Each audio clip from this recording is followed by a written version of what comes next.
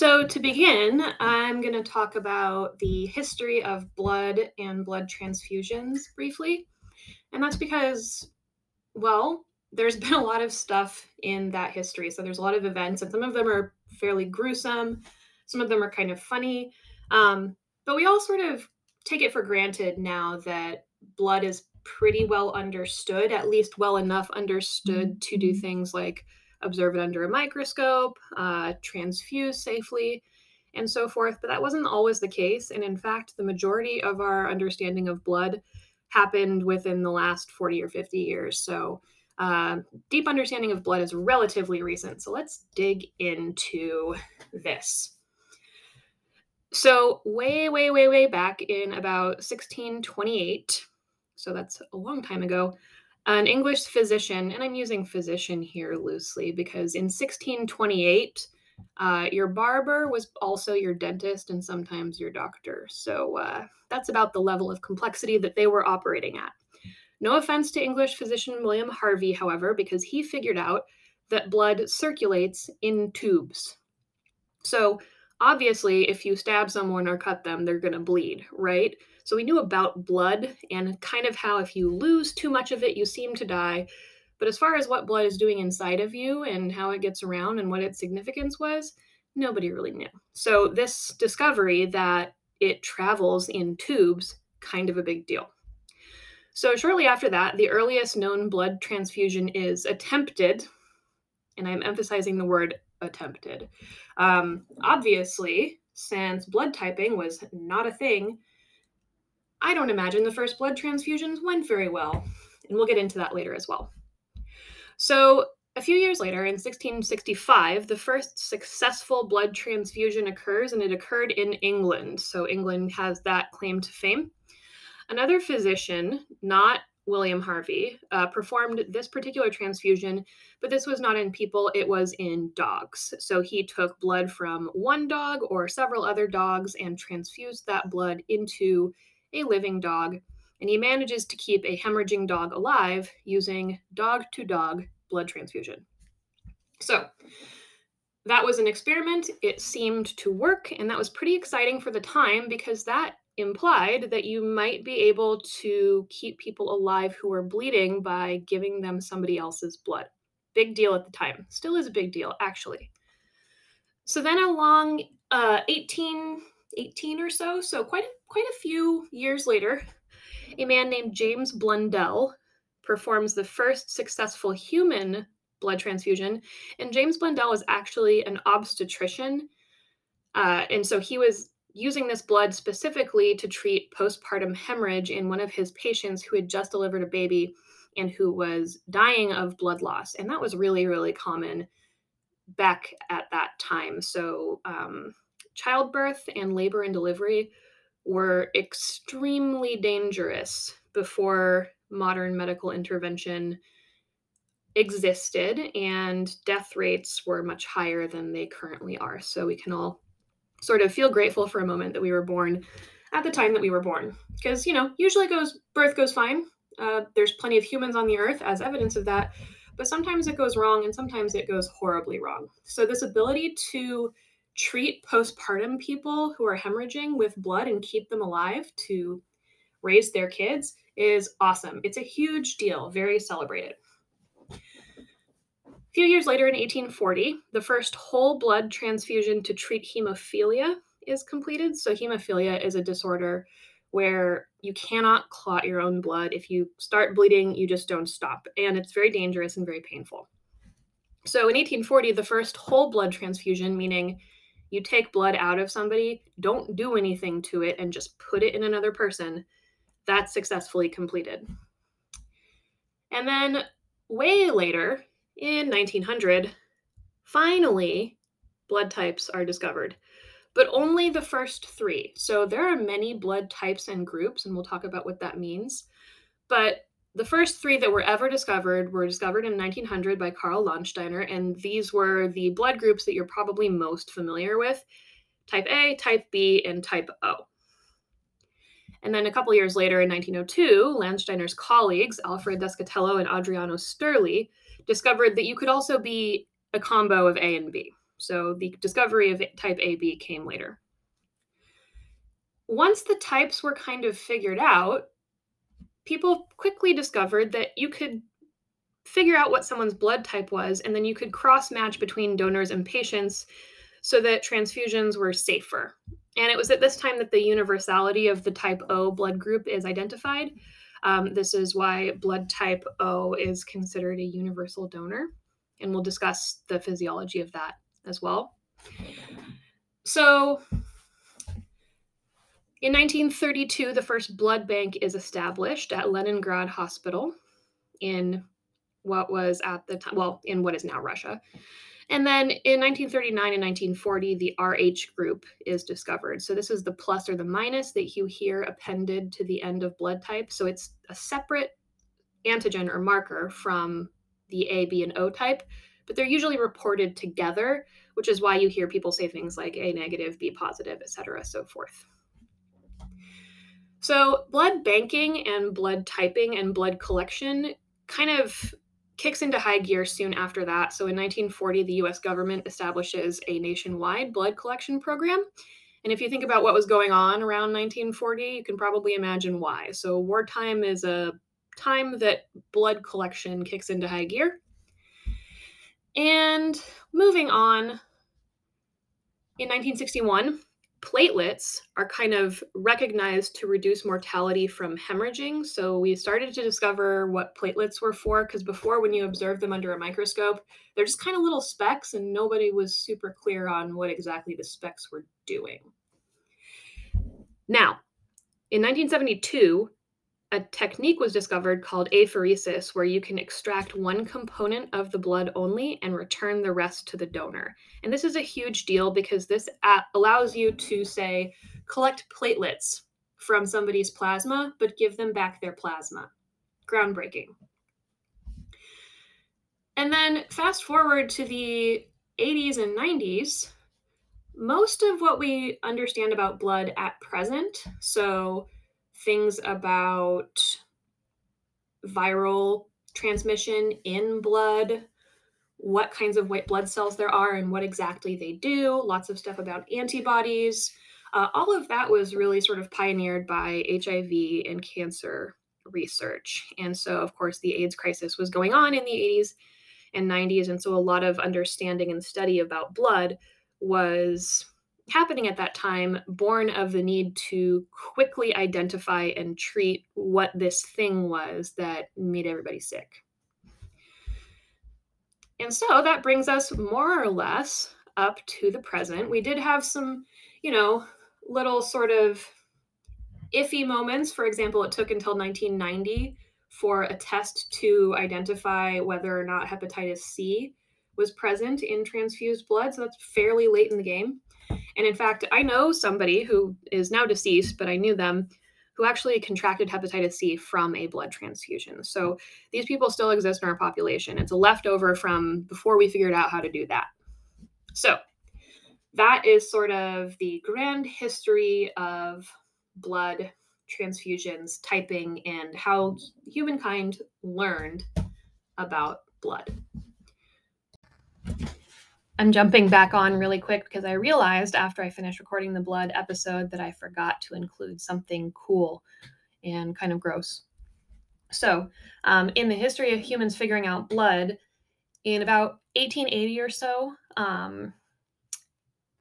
essentially, so humans had noticed that you can transfuse people, but it doesn't always work very well. So sometimes it seems to save their life, sometimes they drop dead. Nobody really understands exactly why.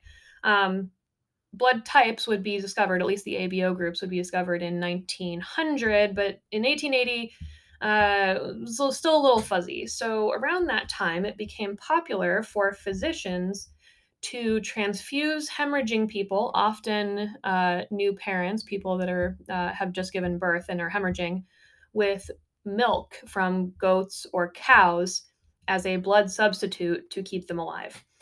Now, obviously, milk is not blood, and it has some very problematic components that can cause and did cause issues. But if you have somebody that's experiencing hypovolemic shock, meaning they have so little blood that what there is of their blood cannot circulate, pumping up their volume is a stopgap that can at least kind of help. And it did kind of help, but there was a lot of adverse reactions to the milk. And so that all went away when we started figuring out typing in transfusions. But there was a time when milk was used as a blood substitute for hemorrhaging people. And I thought that was super interesting and kind of gross. Also, in early human blood transfusion experimentation, there was attempts to transfuse sheep blood into people, and that also kind of worked. Because mammalian blood, if you need erythrocytes, you got to get them somewhere, and you can transfuse ones that are close enough and hope for the best. So those were some early kind of icky and misguided attempts at transfusion that I forgot to include. So I'm just going to throw them in real quick, and then you can get back to the regular episode. So next, let's talk about what blood is. So as I established previously, it's important. It is in tubes inside of your body, goes in a big loop, and if you lose too much of it, you die. So that's the broad overview. But let's talk about the specifics, since that's literally what this podcast is for. So whole blood consists of about 55% plasma, and then 45% what we call formed elements, so cells of various kinds and platelets. So plasma itself is basically water plus stuff suspended in the water.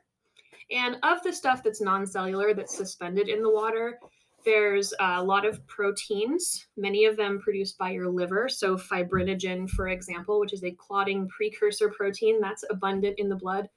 But the most abundant blood protein is albumins, and these also contribute to the viscosity of blood. So the saying blood is thicker than water is literally scientifically true. And the major reason for that viscosity is albumins, which are a group of large proteins in the blood that have various functions. And what exactly their functions aren't germane to this particular podcast, so I won't go into them. Also dissolved in the plasma are dissolved gases, electrolytes, both cations and anions, so your magnesiums, your sodiums, your potassiums, your chlorides, etc., so forth. And then a bunch of immunoglobulins, so antibodies, small proteins that are part of the immune system, proteins that carry hormones around. There's also hormones in your plasma, all kinds of good stuff. So even though I'm not talking about the cellular components of blood right now, there's still a lot going on in the plasma. So I do want to point out that plasma is different from serum. And I say that because sometimes if you're touring the internet trying to gain knowledge about anatomy and physiology, there's a lot out there and a lot of it's wrong because it hasn't been fact checked. This is why you should be wary of like Chegg and Study Blue. They can be useful resources, but the proofreading leaves something to be desired. So just go with caution, guys. So if you take plasma and you put it in a centrifuge tube and you spin the living crap out of it, you can get all of those proteins to precipitate out. And then what you pour off is serum. And serum is a light yellow watery fluid with dissolved gases and electrolytes, but no proteins. That's serum. Serum is useful because you can resuspend other blood components in serum and transfuse them accordingly. So let's say you want to get any potentially dangerous antibodies out of the plasma, but then you want to add back red blood cells. So you're only transfusing red blood cells and juice. You can do that. Serum's useful for it. So the formed elements are the packed sort of cell volume in the centrifuge tube after you pull the centrifuge tube out and look at it. So the overwhelming majority of the formed elements are red blood cells. You have billions and billions and billions of these. And red blood cells are the reason that if you bleed out, you die. Red blood cells carry oxygen to our cells and tissues, and they carry away carbon dioxide. But the oxygen delivery thing is kind of the main idea. So our cells don't have the ability to store ATP. We have to make it on demand. And to do that, we use primarily oxidative phosphorylation, and emphasis on oxidative. So that means that if your oxygen supply is interrupted, your ischemic tissues and cells, ischemic meaning not receiving blood and oxygen, quickly begin to die, and that happens to be painful. So that is why blood is so critical to have and have enough of. The less than 1% of blood, that is white blood cells, forms a layer between the plasma and the red blood cells that is called the Buffy coat, and this contains platelets and leukocytes. So platelets, again, are those little elements that are actually a tiny fragment of a cell, and they're responsible for parts of the clotting process. And then the rest of the leukocytes are various immune cells. And I'm going to do a podcast that's more immune specific later. But if you want a more specified rundown of some immune components, I did make a podcast episode about some immune stuff and mRNA vaccines related to COVID. So if you're curious about that, you can go find that episode. So the word leukocyte means white cell. So leuk, L-E-U-K, means white, and oocyte means cell. Now, of the leukocytes, there are several types, and I will tell you them in the order from the most abundant to the least abundant. And fortunately, if you want to memorize this order, it's really, really easy. There's a mnemonic device, and it goes like this: never let monkeys eat bananas. So never is the most abundant, and bananas is the least abundant. So most abundant type of leukocyte in a healthy individual will be neutrophils. And these are cells that really like to eat bacteria. That's kind of their primary job. And they're going to do things like circulate in the blood to a place that's experiencing inflammation, and then go check out what the inflammation is looking like and see if there's anything they need to eat. So let's say I get a splinter and some bacteria from my skin surface hitches a ride into my dermis on the splinter. What's going to happen is my neutrophils are going to show up by squeezing out of the bloodstream and into my connective tissue in a matter of seconds, probably, and go hunt down and kill and eat any bacteria that have accidentally gained access to my insides. So these are very powerful defensive cells, and they're very good at their job. And they're also super abundant. So you got a lot of them under normal circumstances, kind of protecting you. So next in the acronym is LET, and that is lymphocytes. So lymphocytes, as their names suggest, are part of the lymphatic system as well. And these come in two varieties. Asterisk, they come in two overall varieties, T cells and B cells. Now, within T and B cells, there are many subcategories, but that is a topic for the immune system podcast, not for this one. So T and B cells, these are part of your, basically, how should I put this? The part of your immune system that can learn pathogens and remember. So they're part of your immune memory. And without going into too much detail, basically, these are the cells that are going to encounter things that have made you sick, learn what they look like, and learn to recognize them in the future. And they do all kinds of cool things, all the way from killing and eating cancer and virally infected cells to releasing oodles of antibodies when a pathogen is encountered. So we'll go into more detail about that later. So never let monkeys, monocytes. Monocytes are the next most abundant after lymphocytes, and these are large cells, and they are precursors to a kind of cell called a macrophage. So you can think of monocytes as kind of being baby macrophages. So monocytes are pretty big. They're about 3 to 4 times the size of an average erythrocyte.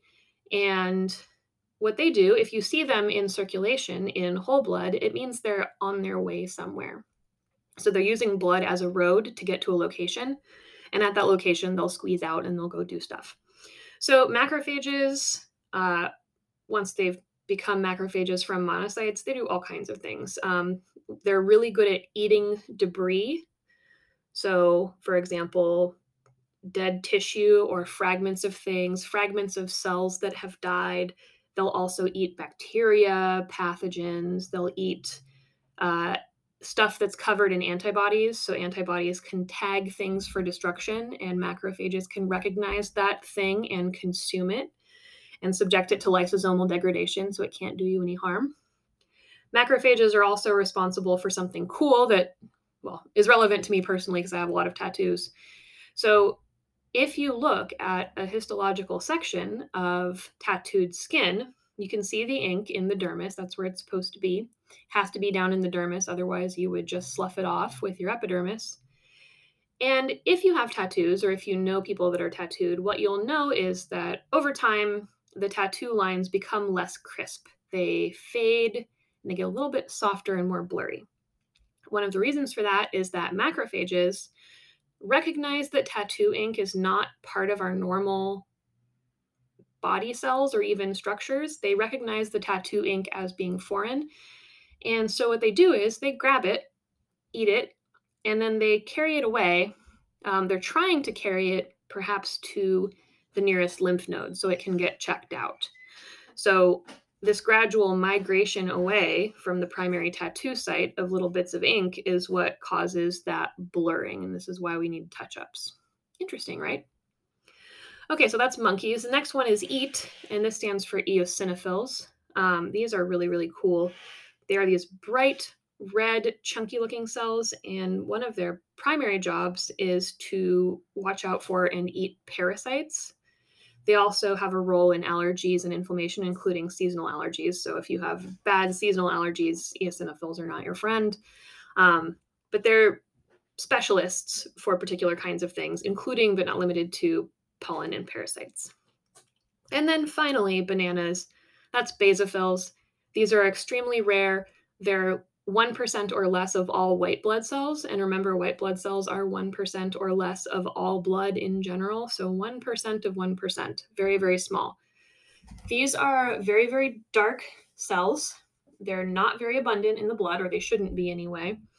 And they have chunky, dark, violet, blackish granules in their cytoplasm that are inclusions made of histamine and heparin. So these are histamine and heparin that can be secreted by the basophil as needed. So histamine is a vasodilator, so it's going to open up small blood vessels and capillaries, making them wider. And heparin is a blood thinner. And actually, we use heparin medically to thin the blood and do things like try to dissolve clots, etc. So the point of histamine and heparin in that context, in the immune context, is to make it easier for white blood cells to access areas they need to access. So if you make the road wider using histamine and you make the blood less sludgy using heparin, you can speed the arrival of other immune cells to a particular location. So that's our leukocytes. And finally, let's describe erythrocytes, white blood cells, or excuse me, red blood cells. I was closing out white blood cells. I was still thinking about them. So eryth means red, oocyte means cell. Erythrocytes are interesting. You were probably taught that all cells have a nucleus if they're eukaryotic animal cells, and that's not quite true. So in humans, we have red blood cells, lots of them, and they don't have a nucleus. They used to. So when red blood cells are forming, they have a nucleus at first, but once they're done with the nuclear phase, once they've synthesized all the proteins they need to synthesize, they spit their nucleus out. They degrade it. So if you look at a blood smear of red blood cells, what you'll see is that it's a little red thingy and there's no nucleus to be had, none at all. So for this reason, we have to constantly make red blood cells because a cell with no nucleus cannot do any maintenance on itself. It has a limited shelf life. So red blood cells are around for about 120 days. So they're born, they circulate for a while, and then they go to the spleen or the liver to die and be recycled. So this is why it's possible to get anemia, which is either a problem with not making enough red blood cells or a problem with not making enough hemoglobin to fill them up. Speaking of hemoglobin is just absolutely super abundant inside of erythrocytes. So erythrocytes are jam-packed with this globular tetrameric protein. Let me define that word for you. So mer, the suffix mer, means piece or part, and tetra means four. So when I say tetramer, I'm saying that this protein has four separate parts that come together like Voltron to form a bigger part. Sorry if that reference is lost on you, look it up. So hemoglobin is tetrameric. It's got 2 alpha and 2 beta chains, and at the center of each of those globin chains, which remember is just basically a wadded up rope of amino acids, there's this little thingy called a heme group. And a heme group, the molecular structure is actually really pretty. I recommend Googling it and having a gander. It's sort of a petal or flower shaped pigment molecule with an Fe2 plus at its center. So that's an atom of iron with a positive charge of 2. And this iron is what is capable of grabbing onto the oxygen and carrying it around. And this is also why blood smells and tastes metallic, because it's literally got iron atoms in it. Speaking of which, here's a connection we can make between blood and other stuff that might be more familiar. We all know what rust looks and smells like. Rust is reddish, it smells rusty. Rust is oxidized iron, iron that has essentially lost an electron due to the corrosive power of oxygen. Guess what? When you glue an oxygen to the iron atom, it becomes oxidized in your hemoglobin, and that is what blood has in common with rust. So if you're thinking that they smell the same, you would be correct, and that's for a very specific reason. They are the same in a lot of respects. So our red blood cells use this molecule, hemoglobin, to carry around oxygen. So there is sometimes a misconception that hemoglobin is present floating around in the plasma, and that is absolutely not true. That is very dangerous, in fact. So hemoglobin is a pretty big, chunky molecule, and if it ends up in your plasma in high concentrations, it can block tiny blood vessels, capillaries, and your renal tubule, and cause kidney failure and tissue damage. It's not good. So it's a very important molecule, but it's only supposed to be contained within your red blood cells. So hemolysis, the bursting of red blood cells, this is to be avoided. Hemoglobin is great if it's inside of a cell. So most of what's inside red blood cells is hemoglobin. There are some other stuff, but hemoglobin is kind of the main attraction. So in the next segment, what I'm going to do is describe the surface anatomy of red blood cells, and that will bring us to talking about typing. So on the surface of our red blood cells, there is a complex coating of proteins, lipids, and sugars called the glycocalyx. Now, our cells in general each have their own unique glycocalyx, but the one on red blood cells has some additional specifications. So that's why we're talking about it. So the glycocalyx of red blood cells serves a bunch of purposes, but one of the purposes is to identify the red blood cells as being our red blood cells so that the immune system can say, oh, hey, that belongs to us. I don't need to attack it or worry about it. It's ours, right? So included in that glycocalyx are the A, B, and O blood groups. So let's start there.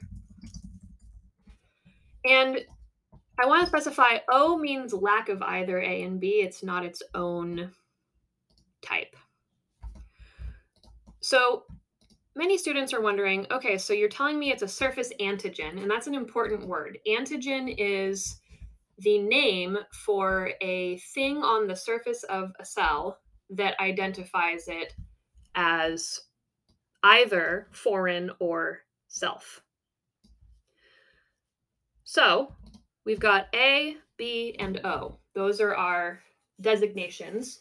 The antigens, which is the physical molecule that hangs off of the red blood cell, are combinations of different sugars and protein or proteinaceous related structures.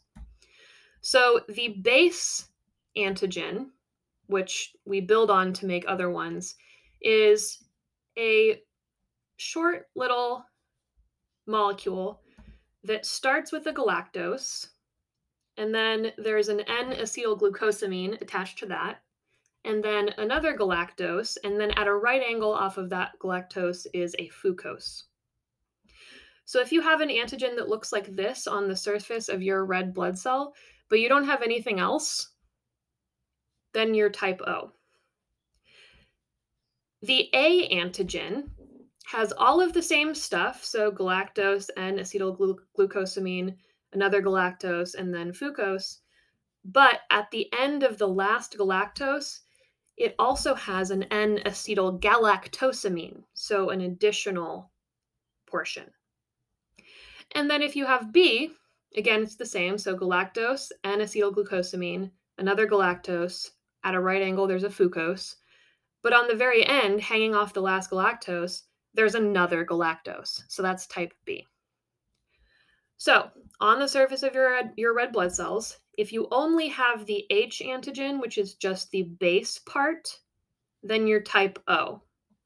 If you have the A antigen, you have what I described. So the last molecule that's sticking off the cell furthest away from it is going to be an N-acetylgalactosamine. And if you have the B antigen, the last outermost molecule is going to be a galactose. Or if you have AB, you have both the entire A antigen and the entire B antigen. So I would recommend, if you're having a hard time visualizing this, go look up the molecular structure of the ABO blood group glycoproteins. So glyco means sugar and protein means protein. And there's some very nice, tidy diagrams that you can look at that just show you the difference. So on the surface of our red blood cells, we've got these antigens, some combination of them. We have the opposite set of antibodies in our plasma. So I just described antigens, which are physical name tags with specific molecular structure that hang off of your red blood cells. Correspondingly, suspended in the plasma, there are antibodies, which are small proteins that are designed to stick to and stick together whatever blood isn't yours. So let's say I'm type A. I'm going to have anti-B antibodies in my plasma, meaning that if for some reason or somehow a B blood cell with a type B surface antigen ends up in me, the antibodies in my plasma are going to attack and stick to that B blood cell because it's not the kind I have because I'm A. So this confuses students because it's just not intuitive for most people. So it's something that for most folks, you're going to have to practice with a little bit in order to gain mastery. And that's just fine. There's nothing wrong with that. Just, as you're learning, be kind to yourself if you make a mistake, because getting it right just takes a little bit of extra elbow grease for most people's brains. It's just not how most people's brains work. So that's me telling you, I told you to be nice to yourself about learning, so you have to do it because I'm the professor here. So there. So let's just run through the examples list just to reinforce this idea. So if I'm type A, I have anti-B antibodies in my plasma. If I'm type B, I have anti-A antibodies in my plasma. If I'm type O, I have both anti-A and anti-B antibodies in my plasma. And if I'm type AB, I don't have either type A or type B antibodies in my plasma, because if I did, I would be attacking my own blood and I'd die. That would suck. So when you're thinking about transfusion compatibility, what you're thinking about is whether or not the patient's plasma antibodies will attack the donated blood. And if you're thinking to yourself, yeah, but Professor Howard, donated blood has its own antibodies. Wouldn't those attack the recipient's blood? That's a great question. Here's the deal. Thing nobody tells you. When you receive a blood transfusion, you're receiving red blood cells that are suspended in an immunologically neutral serum. So you're not getting the donor's antibodies most of the time. It's very rare that you would choose to transfuse whole, unadulterated, unchanged blood from one person to another, because that's pretty dangerous and risky. You'd only do that if, you didn't have any other avenues of treatment available. So when you go to the Red Cross or whatever and donate blood, they're taking your red blood cells and they are separating your red blood cells from all of the components of your plasma so that your plasma can't attack the cells of the person that's going to end up receiving your donated blood. So from a student perspective, if you're trying to puzzle out questions about blood typing, etc., what you're going to want to do is only think about the patient's plasma and whether or not it will be attacking the donor blood cells and not the other way around. So instead of going through the whole universal donor, universal recipient thing, because that's boring and basically just me reading you a list, I'm going to let you guys do that on your own. But it's important to be able to logically puzzle out the likelihood of a transfusion reaction. Many students will do this learning behavior where when they want to work on memorizing a concept like this, they'll look at a table that shows you who can transfuse whom and try and memorize that table. And memorizing a table is not going to help you do applied problem solving. So as an example, I'm going to walk you through a story problem, and we're going to discuss how to solve that story problem. So let's imagine that you are an emergency department doctor, and it's a busy night in the ER. There's lots of people. It's really loud. There's lots of problems, many things demanding your attention. And you have a patient that is bleeding and needs a blood transfusion. They're not conscious, so you don't know their blood type. You don't even know who they are. They came in from an accident with no identification. Your job is just to make sure they don't die, right? So you're busy with something else, and you know that your nurse is more than competent enough to type this person's blood. And because they're bleeding, it's abundant. There's plenty around for a sample. So you ask the nurse, hey, can you go type this blood really fast? And then we'll initiate transfusion proceedings because I'm, splinting a leg or something over here. So your nurse goes away and then comes back in a little while later and says, okay, the patient has type B surface antigens on their red blood cells. And you're like, all right, roger that. So you received one piece of information. Patient's got type B surface antigens. So the question now is you need to figure out what's in their plasma so that their plasma doesn't attack the donor cells. So if I asked you, okay, given that information, what antibodies are in their plasma, you would think about it and say, okay, well, if they're type B surface antigens on the surface of their red blood cells, then they're going to have anti-A antibodies circulating in their plasma. And so that means that if I transfuse them with anything including A, so either A blood or AB blood, I will kill my patient. So anything with A is out. I can safely transfuse them with B or O, but we're missing a piece of information. So this brings me around to the RH factor. So the RH factor is simpler than the ABO groups. Rh positive means you have the Rh glycoprotein. Rh negative means you do not have it. So plus means yes, minus means no.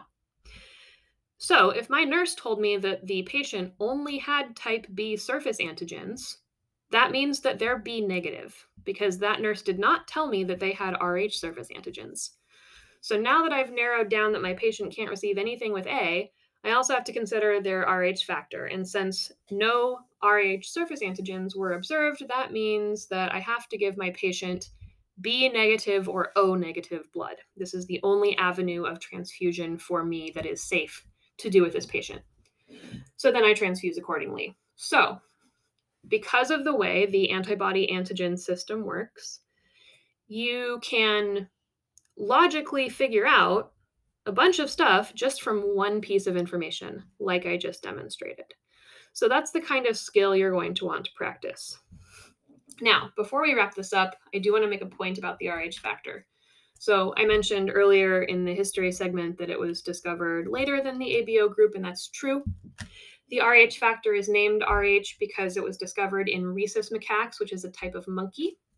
But of course, evolutionarily, we are extremely closely related to monkeys, so it just got named after the monkey. But we have the same one. It doesn't look any different in us than it does in simians.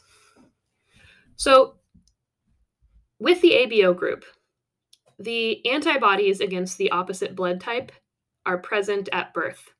So if I'm type B, like my imaginary patient just was, my anti-A antibodies are around when I'm born. Where exactly these antibodies come from isn't clear. It's actually a little bit of a mystery. So there's some competing theories. One is that environmental antigens resemble the glycoproteins on blood cells enough to generate an immune response to make antibodies. The reason this is puzzling is because if you have antibodies, that means you have to have cells producing them that remember a pathogen. But when you're born, you've never been exposed to the wrong blood before. So the question is, well, how do they get there? And the answer is science isn't exactly sure yet. So that's interesting. It's not often in this class we run into a scientific black box, so to speak, but this is one of them. It's a fuzzy area. So if you're A, you're born with anti-B. If you're B, you're born with anti-A. Where do they come from? Not totally sure, but they're present at birth. The same is not true of the Rh factor.